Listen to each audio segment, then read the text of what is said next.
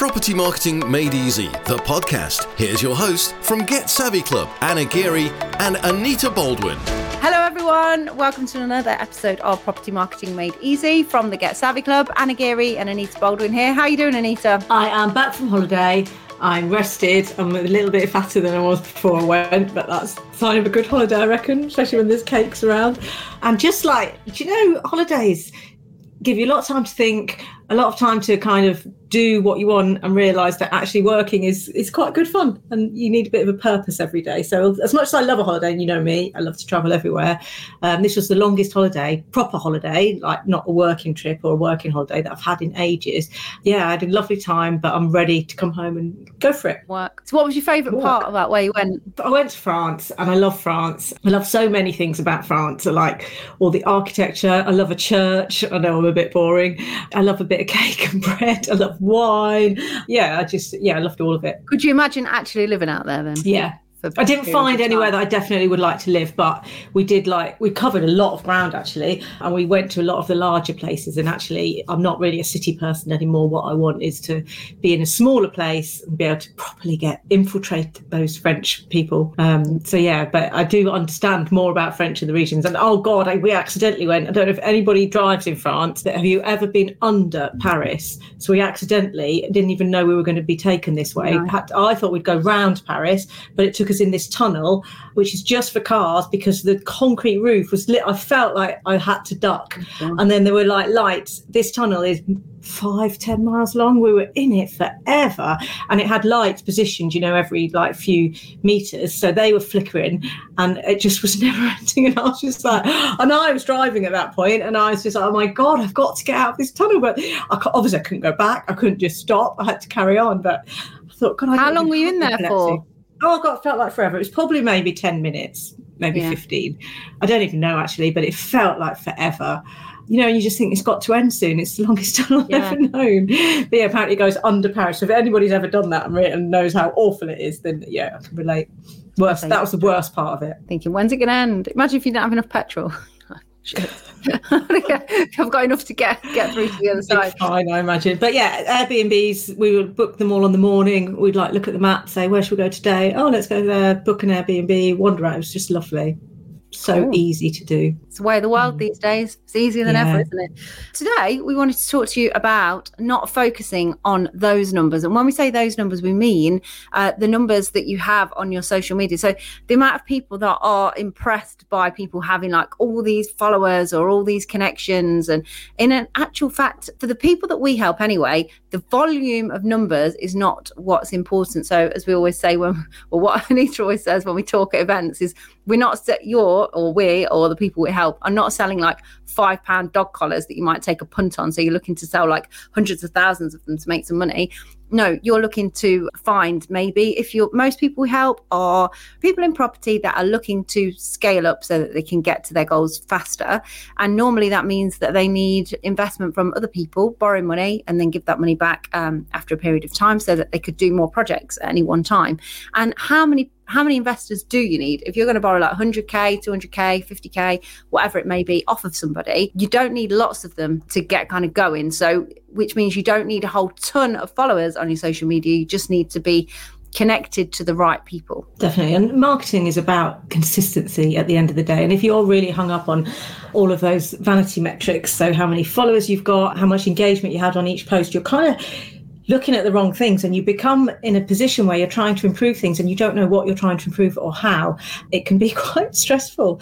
So just take all of that out of the equation. Marketing is just about results, isn't it? So it can take time to get results, particularly to get an investor. You have to build know, like and trust, which means getting out in front of people on a regular basis so that they can feel like they know you enough to want to initiate a conversation with you. And all that is consistency. So some of your posts will fly and loads of people comment on it and loads of people get to see it, and some of your posts won't.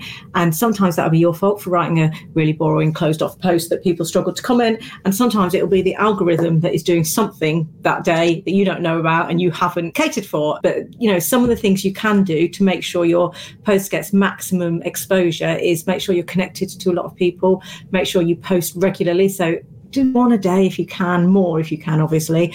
Make sure you engage on other people's posts. So it's not a platform to just get in, do your stuff, broadcast your stuff and then get out again. But it's about, you know, that awful bloody give as you get gain, whatever chant anyway, all of those networking meetings. From BNI, you mean give us gain from BNI. Yeah. It's about, so it's about what you contribute as well. And then it's about the other things you do. So it's not just about posting, but it's about messaging people, and it's about having your profile set up correctly and having your keywords there, and maybe using their group functions. So if you think behind the scenes is this algorithm, and it's like a massive spreadsheet of all the different functions of that platform, and the more you're using and the more you're contributing, the more little ticks you get, and all the ticks mean your reach, then the more ticks you can get, like you do recommendations and you get recommendations, you've got endorsements, all of those little ticks are going to mean that your stuff gets far and wide. But at the end of the day, don't get obsessed with that. Just put out quality content and connect with people like real life, you know, have a conversation that people want to be part of, and make sure you are connected to a lot of people and have a lot of friends. So it's kind of like a microcosm of real life online. You don't get hung up, or hopefully you don't get hung up by, like when we were 4 years old, by who's your best friend and how many second best friends you've got and all of that crap. You just have a community of people you're friends with, some you're friends with, some you're colleagues with, and all of that. And it's exactly the same online. Years ago, I used to work in this office, and there was a guy that worked there. We were in recruitment, so of course we had to use LinkedIn on a regular basis, and he was quite new. We'd not long recruited him into the business, showing him what to do and whatnot.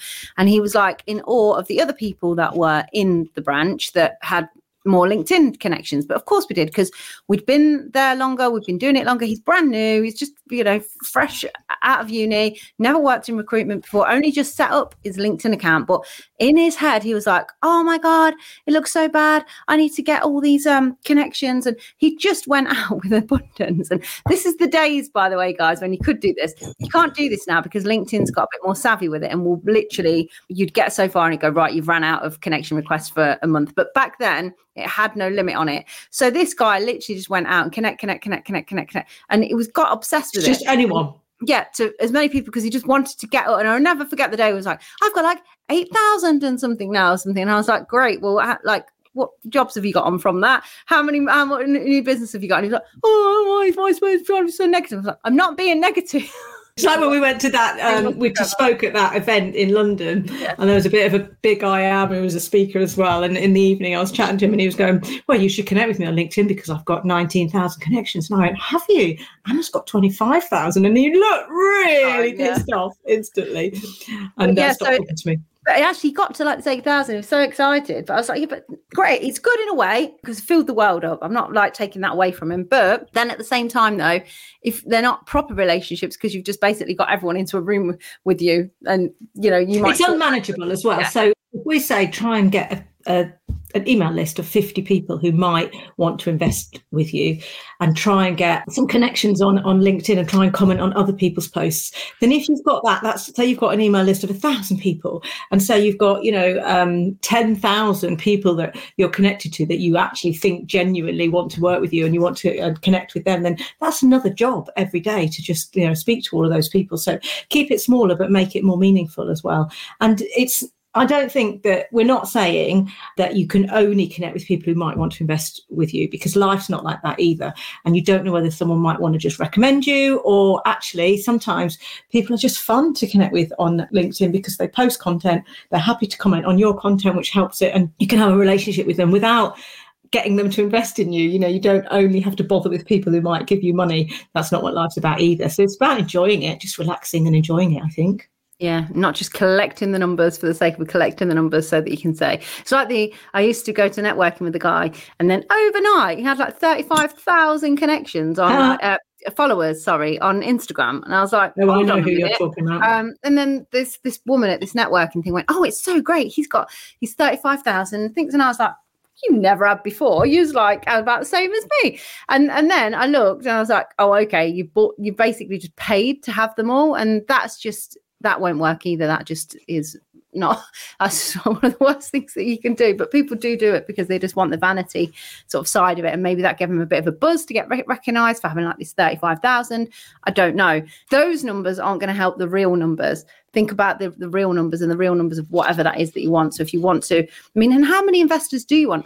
We deal with people in property, and in all honesty, if they could get 4 or 5 really good people that had money that would just repeat over and over again, invest with them because they're going to get their money back, or they're just going to keep it with them or whatever, they'll be happy. 4 or 5 people regularly giving you money for a great return for them. It's win-win all round. And then you never have to use social media again. So yeah, have a think about that and who you're connecting with and why. And I think our customers aren't the kind of people who are bothered about showing off that they've got loads of connections and loads of followers. And actually at the start, they're more worried about getting visible and getting on there and what people might say. However, there is kind of a happy balance within that. So once you start using social media, one of the first things you might think is, oh God, no one's reading my posts. I've only got 2 comments, and you feel a bit of a failure and everything. But don't worry about that. It doesn't matter, because often people who will contact you and want to invest in you will be people you don't know, and they've never commented on your posts, and they've never liked any of your posts, and you don't know who they are, but they've been watching you for a little while. There's a lot of lurkers out there, which I think we can all relate to.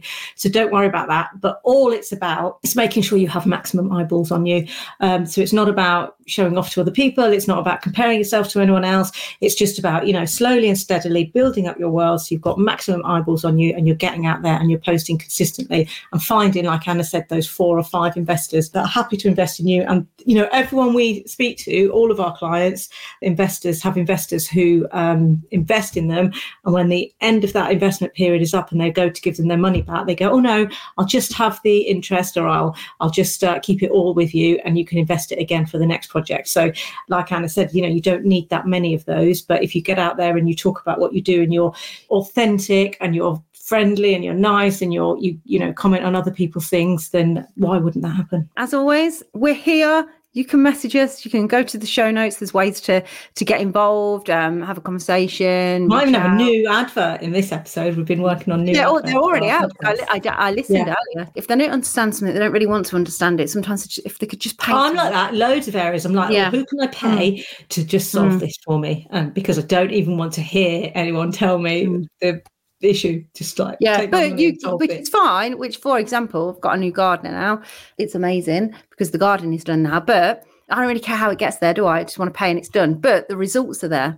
The garden is nice, but like if you're paying a social media manager, the results should be you're getting inbound inquiries about what it is that you're doing. You should be winning more business as a result. If that's not happening, then you're not getting the results from whatever the social media managers, just getting vanity metrics, just getting not more numbers, more eyes on you. It's well, if you then say I haven't had any investors yet, and they say, oh, but here's all the good stuff and it takes a little while and you've got to give it time. You do have to give it time, but here's how we know we're on the right track. It's not true. No, LinkedIn is important and it can really help you, but it's not life. No one's gonna die if you get it slightly wrong. Don't worry.